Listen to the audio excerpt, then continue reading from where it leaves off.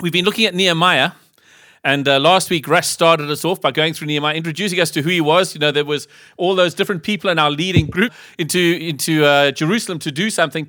You had Zerubbabel and Ezra going in, and they actually rebuilt the temple and they rebuilt the people to get them ready. And then Nehemiah now leads sort of like a third group of people going in. And I don't know if you noticed in Nehemiah, but Nehemiah, as we go through Nehemiah, as you're reading the chapters, and I'm hoping you are reading them as we go along, but if you read the chapters, you'll find that Nehemiah is a man of prayer. As a matter of fact, in Nehemiah chapter 9 is probably the longest prayer recorded in the Bible, and it's Nehemiah's prayer. And but every time he does anything, you'll find he prays about it. He runs into a problem, he prays about it. So I think it's just about in every chapter you'll find that at some point Nehemiah prays. And so what we're going to look at today, last week we looked at Nehemiah 1 and 2, where we basically introduced Nehemiah. We were looking at the fact that Russ was talking about the fact that we need to be prepared to actually get out and get involved. It's not just, Nehemiah saw the problem, but then he was prepared to put himself in the place to say, God, use me to go out. And we'll see a little bit of that today as well. But now he's in Jerusalem. He's walked around the city, had a look at it, and seen everything. And Russ actually read through both chapters. So I'm not going to do that with you today. What we are going to read is we're going to read a small section of chapter 3, because chapter 3 has a lot of places that repeat itself. But then I'm going to take you through a lesson from chapter 3, which I'll explain a little bit later. But then chapter 4, we'll have a look at the walls and the opposition. So I'm going to look at the gates, the walls, and the opposition. But I actually believe that each of them has a lesson for us. And the lesson basically looks at John 14, verse 6, where Jesus said, I am the way, the truth, and the life. And I'm going to link the gates, the walls, and the opposition to that, which is more of a preach than a Bible study lesson going through. But we'll see it as we go along. So if you want to turn to Nehemiah chapter 3, just going to read the first few verses. And Nehemiah chapter 3, it says there, Then Eliashib, the high priest, rose up with his brothers the priests, and they built the sheep gate. They consecrated it and set its doors. They consecrated it as far as the Tower of the 100, as far as the Tower of Hanel. And next to him the men of Jericho built. And next to them, Zakur, the son of Imri, built. Anyway, if you carry on, you'll find that there are groups of families building right along this wall. And I don't know if you want to put the map, the picture of the city as we know it. And so next to all of these, you'll see that there are gates all the way around. So there's the fish gate. If you start at the top, go to the top, there's the fish gate. And going left, anti-clockwise, the old gate, the valley gate, the dung gate, fountain gate, water gate, horse gate, east gate, and inspection gate. And those were gates that were around. Now, there might have been more gates in the wall, but those were obviously the ones that needed building, that needed fixing. And it's interesting that they all have names. Now, we've got to remember that the city at this time is a bit different to the cities we have now. Cities then, of course, they had to have a wall around them because they needed protection. Right now, we were actually got a lot of other defenses that we have and a lot of other protections that we have. We have customs and stuff like that to stop people coming in. But in those days, your protection was that wall. That's what actually kept the world out, if you want, and you in. As a matter of fact, the man that had the key for the gate, he was like the prime minister of the place. He would actually go and unlock the gate to let people in. That was when Peter was given the keys. That actually quote is a quote from Isaiah where it says, he's given the keys of the kingdom so that, what you open will be open and what you close will be closed. That was referring to, it's a quote from Isaiah where it talks about the prime minister having the keys to open the gate of the city. That guy could actually go and open and let people in, and you could not go in and out unless that gate was open. And so these are the gates that you actually have that are being fixed all the way around. But what's interesting is they're given names. Now, just to let you know, I'm going to take you through the list of names right now. Now, this is not a Bible study. As a matter of fact, don't take this as sacred, what I'm giving you. This is my view, so interpretation I'm drawing out of it, because each of those names reminded me of something, and I found they actually fitted into a story. I've now got on the internet and found that dozens of people have done this. They don't all, though, come up with the same story. So if you go find someone else, you'll find there's not totally the same as what I put it down here. But it's interesting how many of them were very similar and how many of them actually sort of crossed each other. And I just thought it was a cool way of remembering the gates of what they were doing and remembering and seeing the gospel story in the gates that are there. So to start with, I'm just going to take us through the gates, and then we will have a look at the walls and the opposition afterwards. So if you want to have a look at the gates of started, it starts there in verse 1. He talks there about the sheep gate. And of course, the sheep gate. I mean, how obvious is that? I mean, for a Christian, what do we think of? John the Baptist in John 1:29, he says, "Behold the Lamb of God." The next day he saw Jesus coming, and he said to him, "Behold the Lamb of God who takes away the sin of the world." You just put this down there so I can actually keep track of it. So we know that Jesus is the Lamb. He is the one that was actually given. So the sheep gate introduces us to the Lamb. Now, when John said that, was at the time that Jesus came in to be baptized. That was how John introduced Jesus, his ministry. When he started his ministry and he went out, from that point on, you see Jesus starting to get disciples and starting to actually go out with people. And but John is the one that introduced him, that actually set him on his path, as it were. So we see an introduction at the gate at the top. And it's interesting, is nicely at the top of Jerusalem in the north is actually the one about Jesus as the Lamb. The second gate, the fish gate. If you go along to the left now, you have the fish gate. Now that interesting. Now when you think of fish, what do you think of? Matthew 4:18-20, where it talks about where Jesus goes and finds the brothers, and he says to them, "Follow me, and I will make you fishers of men." So to me, it's a picture. This is as we sort of see the gates going around. That's a picture of what Jesus' ministry was. So Jesus came as the Lamb of God. He is the one God has sent. He was God, and he came to earth and became man. And then as he goes around, he collects a group of people around him, apostles and disciples, and he starts teaching them. And he teaches them to become fishers of men. He teaches them to become evangelists. He teaches them to actually go out with the gospel, and which is great. And then you go down, if you go down towards still on the north there, you've got the old gate. Now, the old gate just reminded me of the old covenant. You know, there's the old gate. I'm wondering if that was one of the first gates, you know, why it had that name. But that just reminded me of the old covenant, which then reminded me that Jesus actually brought in a new covenant. Now, what was the new covenant he brought in? Now, when did he actually introduce the new covenant?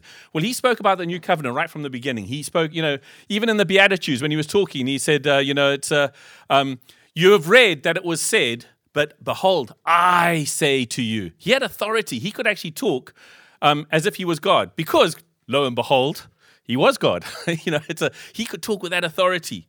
But when he went in, just before he went to Jerusalem, when he went to Jerusalem, they had the Last Supper, and we're going to do communion afterwards. And what did he do with the communion? If the scripture I've given you here is from Luke 22:19-20, and he says he took the bread. He gave thanks and broke it, saying, "This is my body, which is given for you. Do this in remembrance of me." And likewise, he took the cup after he had eaten, saying, "This cup that is poured out for you is the new covenant in my blood." That is the new covenant. You know, that is actually the start of everything. What Christ did for us on the cross, his body being broken, his blood being shed for us, that is the new covenant. And he introduced that to us so that we will get into a relationship with him. It can only be through the new covenant. And obviously with these gates, it also reminds me, just seeing the gates as we sort of going through this, you know, Jesus actually turned around and he said, when he told the disciples, he is the way, the truth, and the life, he was talking about the fact that if you want to get someone to come into the sheep, it's got to be that you've got to go through the gate to do it. Anyone who comes through another way is a thief or a robber. But the only way to Christ is through the gate. He is that gate. He is the only way. So to me, it's quite a nice little reference there to that.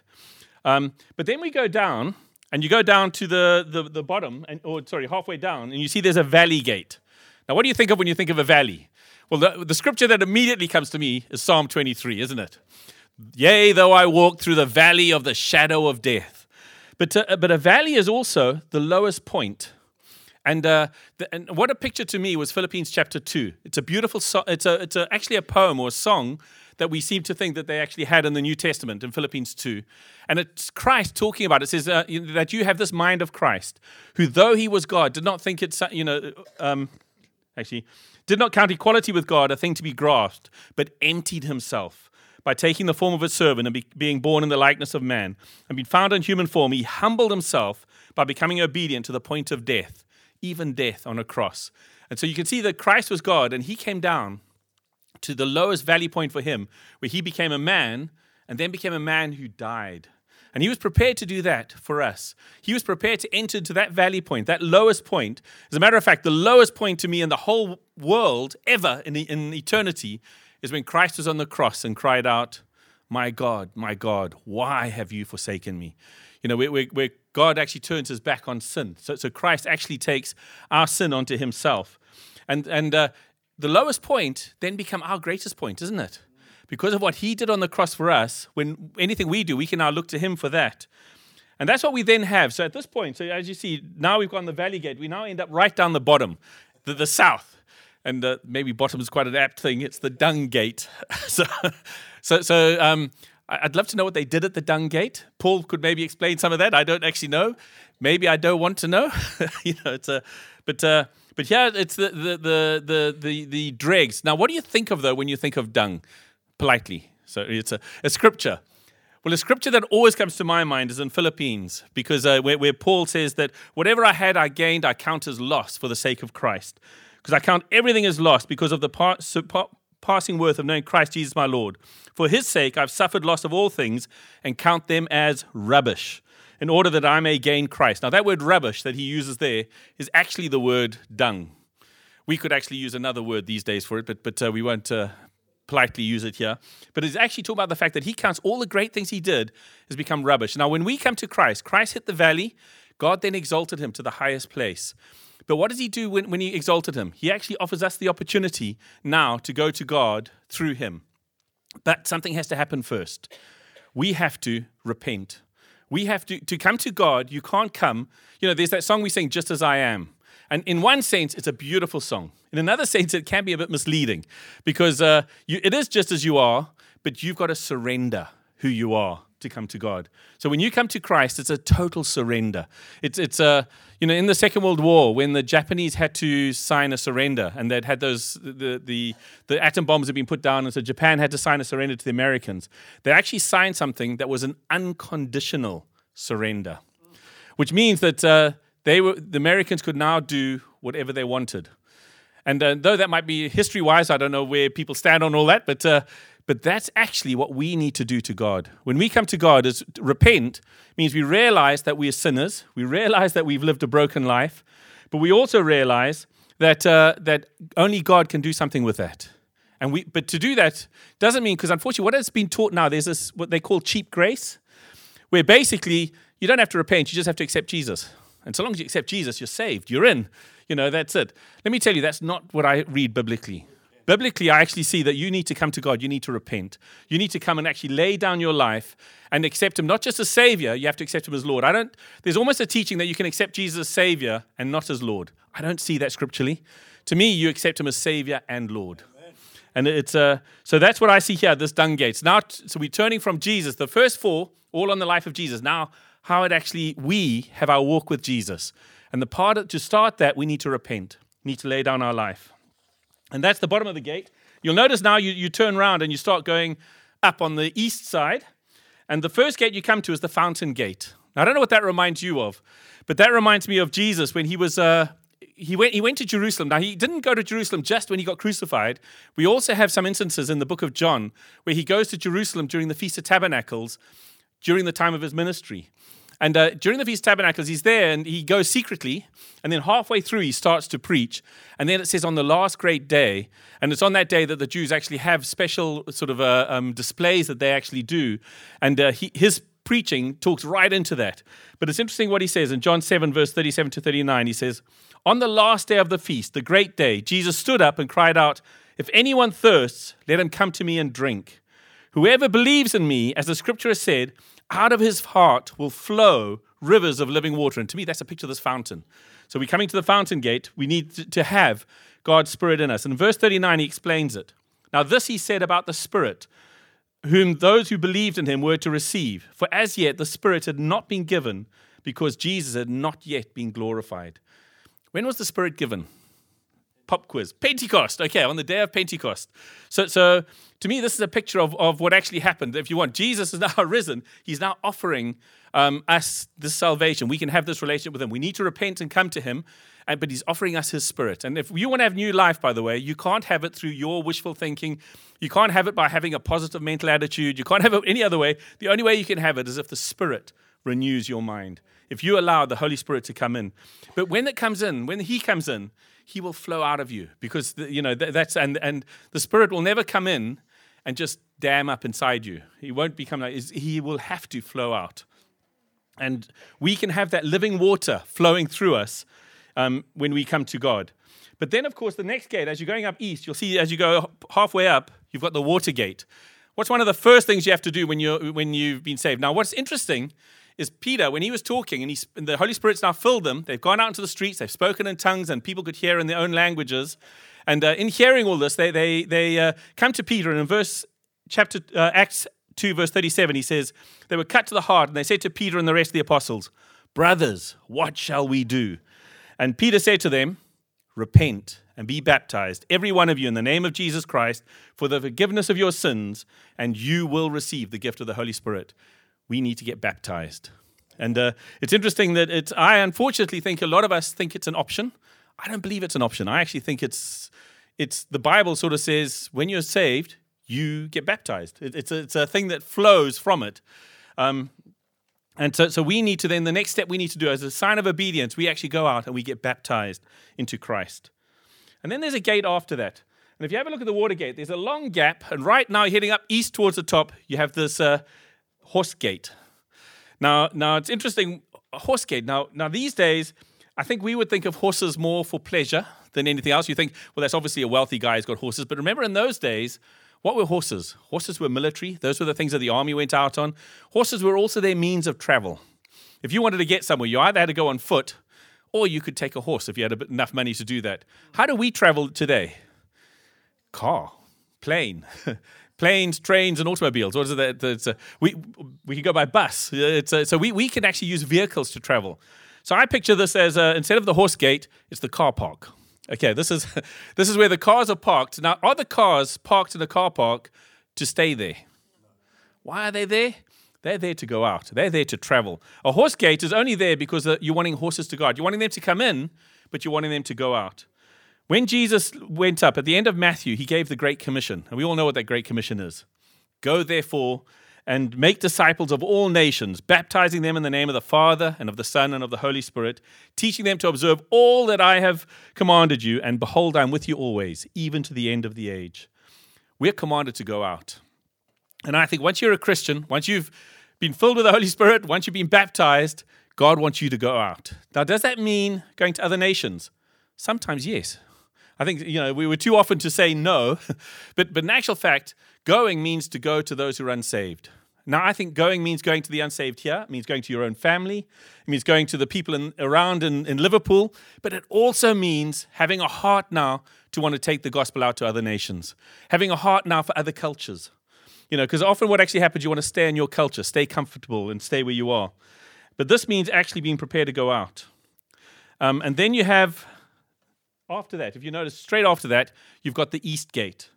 Now, the East Gate is quite interesting. If you read in Ezekiel, now in Ezekiel, it has a picture. Ezekiel was given a picture of the temple. And in the temple, he saw the Spirit of God. But he saw the Spirit of God moving through the temple. And slowly, what he noticed was the Spirit of God was leaving the temple. Here was the temple that was the place where God's presence meets with man. And the Spirit of God was leaving the temple, and then it left the city. And it left, if you look in Ezekiel 11:23, it left by the East Gate. And where did the East Gate lead? That actually went out to Babylon, to exile. So the Spirit of God left the temple to go to exile, where all the people had gone into exile. But because of this, the Jews have a tradition that when the Messiah comes, he's going to come back through the East Gate. And the East Gate, of course, is the place where you see the rising sun. And when did Jesus rise from the dead? On a Sunday morning at sunrise. He actually is the one that they're looking for. So the East Gate, in Titus 2:13, it says, waiting for our blessed hope, the appearing of the glory of our great God and Savior, Jesus Christ. Now, are we waiting for that? And to me, that is the next great thing, isn't it? We were talking with Margaret earlier about, when we die, what actually happens. We're in heaven worshiping there and looking down at us worshiping here. But what we would long to happen before we die, wouldn't we love Christ to come? Christ to come back. Are we looking and longing for and hoping for the return of Jesus? I remember back in the day when the rapture was such a big thing. And we all got taught that you had to be ready for the rapture.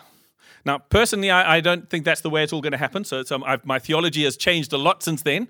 But the fact that we were actually longing for the return of Jesus, and that's where's that gone? Has things happened and we've sort of lost that sort of passion?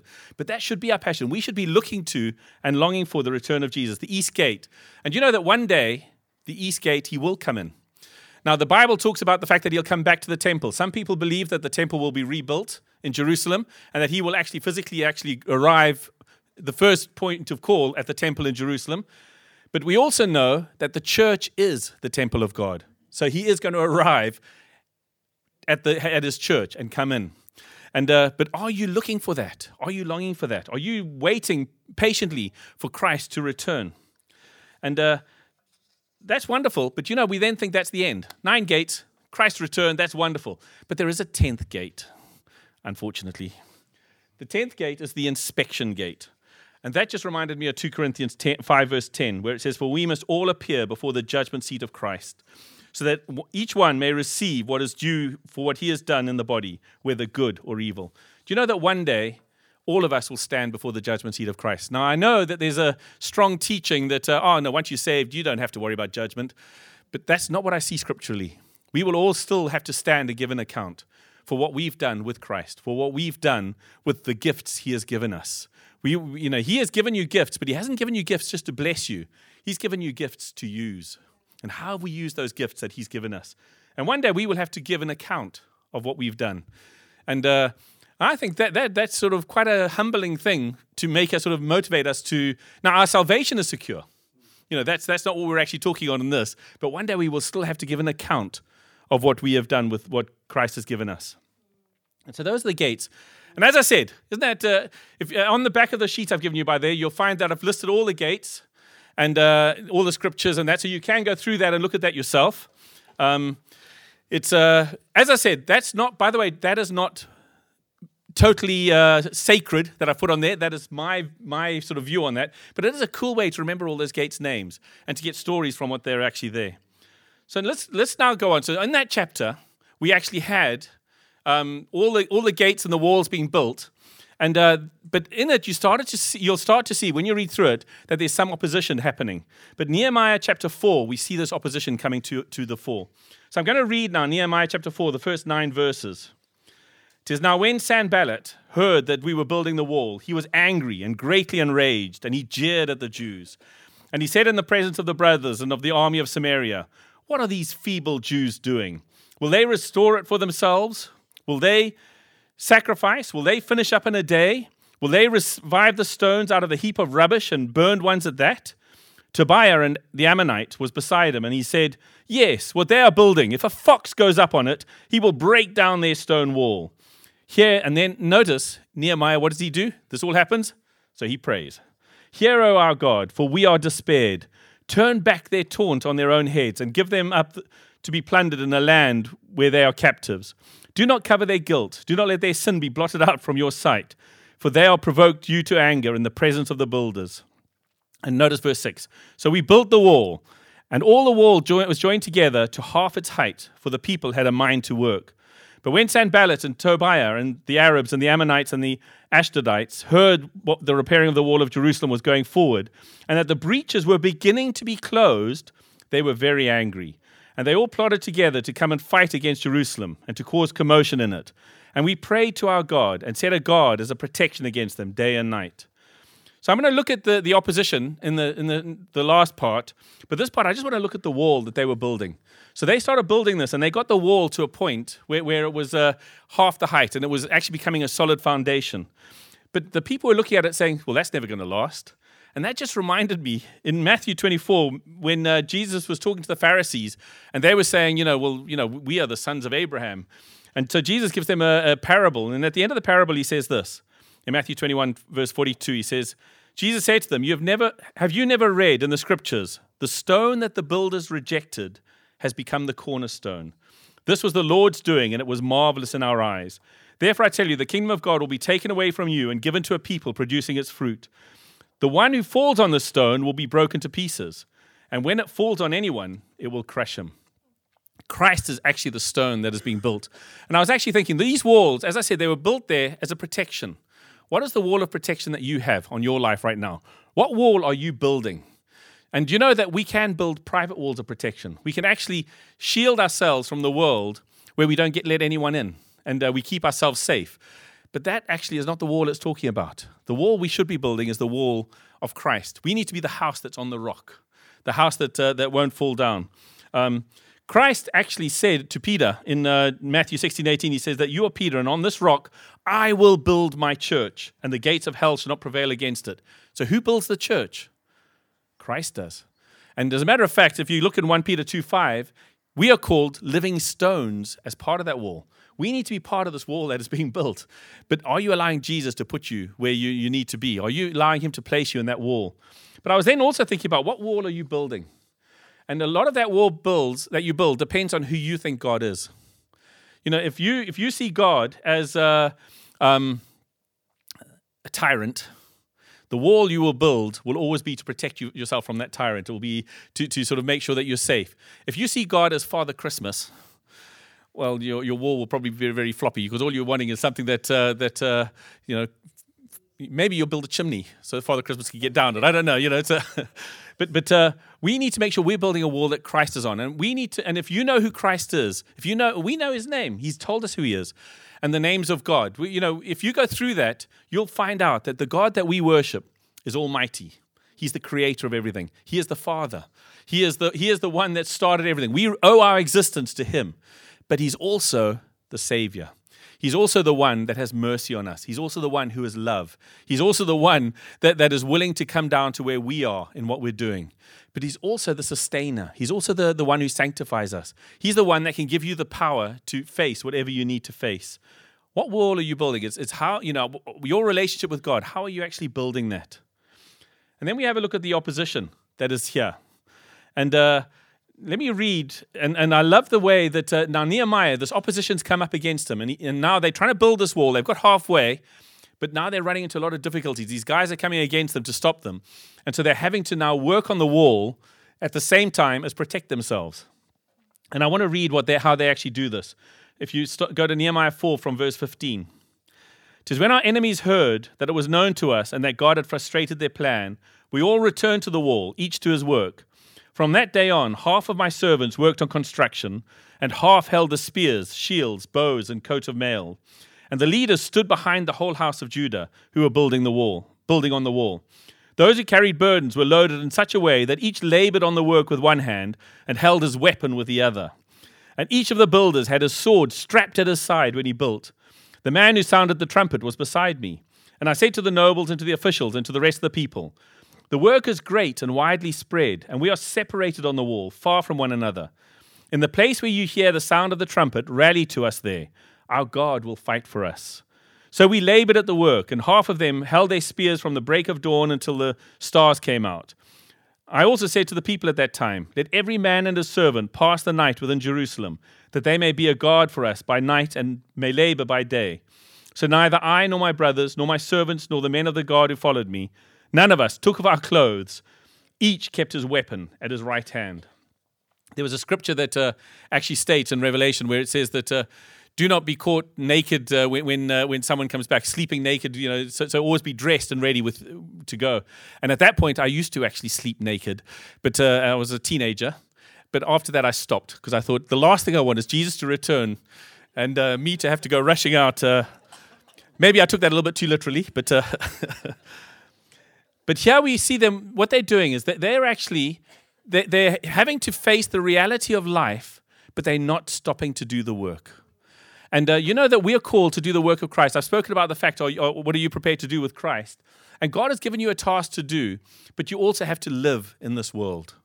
And to live in this world means that you have to not be silly, not be foolish in how you do things. You're going to have to hold down a job. You're going to have to put in the hours at work. You're going to have to get your children to school or go to school yourself. You're going to have to, there are things that you have to do and to just survive here. But don't let them become everything. You also need to make sure that you're focusing on doing what God has called you to do. But so that's the one thing, is to always be ready to know that even whilst you're doing that work, that you're still focusing on Christ, that you bring him into all that you're doing. But even more than this, I was looking at the fact that if you go through chapter 3, which I didn't read, it talks about the different families and different parts. And there's some parts have a lot more families, and others seem to only have one or two. Now, I'm assuming that where the walls were the most broken, that's where they'd put the most people to fix them. And a lot of them seem to be that the people were fixing the walls where they lived. So it'd be where they actually stayed. But here he's saying that when they're doing this, because the enemy are so trying to get to them, that if you hear the enemy attacking someone else, be ready to drop what you're doing and go help that person. And we've got to be ready for each other. And I was actually thinking about this, and it was interesting. Sue was praying in the prayer meeting this morning, and she was talking about the fact of what are we ready to do for God? Are we ready to be made inconvenient for what God wants us to do? And I was thinking that's exactly what I believe here. Are you prepared to be inconvenienced for God? Because a lot of the time, and I'll be honest, I fall into that category. I want to keep my own life, and I don't really want to get disturbed by everyone else. But in actual fact, God is calling us to be inconvenienced. You know that He was prepared to be inconvenienced for us. He was prepared to give up heaven to come to earth to be inconvenienced for us. When we were in Zimbabwe, I thought I'd give some examples from Zimbabwe. We had, first of all, there was the Anglican Church in Zimbabwe. I don't know if a lot of you know what happened to the Anglican Church there. But the government decided that the Anglican Church owned too many of the assets in Zimbabwe, the land and the buildings, and had too much money in the bank. So the government actually appointed a man to be the head of the Anglican Church. Now, I don't know if you know it, but that's not really the done thing. That's So the Anglican Church, though, there was an archbishop there already. So we ended up with a situation where we had two guys that were leading the Anglican Church in Zimbabwe. So what actually happened, though, because the government was on the side of the one guy, he actually arrested the other guy. And we suddenly found, like for example, one Anglican priest, he went home and found that someone had broken into his home and robbed his home. So he went to the police station and said, my home's been robbed. So the police said, no problem. And they arrested him and put him in jail for robbing his own house. So you listen to thinking, what? But that's what was happening there. So we then as churches, there was this part of me that was saying, it's the Anglican Church. It's, are they the strong Christians like us? No, we're the strong Christians. Tell you what, we'll just keep to ourselves over here. We won't get involved in that, because if we get involved in that, we're going to get tarred with this bad brush, But of course, God then challenges you straight away, doesn't He? I mean, God comes along and says, "No, whoa. The guy is walking along the road when he fell down. It's who actually stopped to help him? It was the Samaritan. It wasn't the priest. It wasn't the Levite. It was actually the Samaritan. And so a lot of us as church leaders actually decided we wanted to get on side with the Anglican Church. Now, at that point, we didn't have a place where we were meeting, so we couldn't offer them a venue. But what a lot of the churches did, like the Presbyterian Church down the road that became a good friend of ours, what they did, they allowed them to come in and they would meet. So they'd have their service and they would finish early, so the Anglican Church could come in after them and have a meeting there in their premises. And so the church, and what was interesting, by the way, the guys running the Anglican churches thought that if they put new leaders in, all the members would actually stay part of the church. But that didn't happen. The members, because the church is not the building. And even with the Anglican church, the church is not the building, the church is the people. And the people actually left, and a lot of the Anglicans we spoke to, this was a faith stepping out for them. They had to say, was our faith real? Were we prepared to stand on our faith? But also our churches, we had to make a stand. Now, Jeanette and I, we went along to some of their services. We actually, just to be with them, to show that we as a leader of this church are coming to this meeting to stand with you, our brothers. But let me tell you, that was inconvenient. It was, and it was at the wrong time, isn't it? And you're sort of thinking, what's going to happen? We had another friend of ours who there was war vets were going on, and there was a lot of violence happening. And he sent me a message, and I was in Harare. He sent me a message saying, please don't come and visit us right now, because if you come in, they're just going to come and attack us, and you won't be safe. So I said, fine. He sent the message to a friend of his in South Africa, another pastor. So that pastor got on an aeroplane, flew to Zimbabwe, and went and stayed in his house. He says, let them come. And that just, you want to know what that did for me, because it made, I was living in Harare at the time, and I hadn't done that. But he'd been prepared to go stand with his brother whilst he was going through this time. What are you prepared to do? We had a situation where we also we had a house that we were renting, or it was actually given to us. So we turned it into a hospital, but it was an illegal hospital, because a lot of the people used to get beaten up and left on the sides of the road. And the government then put out an order saying anyone who goes to medically help these people will be put in jail and tortured. The doctors, the Christian doctors, what did they do? The Christian doctors at nighttime, they would go out in the night and find these people in the bush, bring them back to the hospital, fix them, but they couldn't stay in the hospital because now that they're fixed, and a lot of them had hands cut off and things like that. So it was really horrific what they'd done. But they then took these people and said, we've got to put them somewhere to be looked after. So they asked for churches to open up houses, to become secret houses for these places, for these people to come stay in. And we opened up our house. Let me tell you, I used to be terrified of getting the phone call at night to say that the army had raided the place. And the army used to go marching up and down past the house, and we'd get everyone inside the house to stay quiet.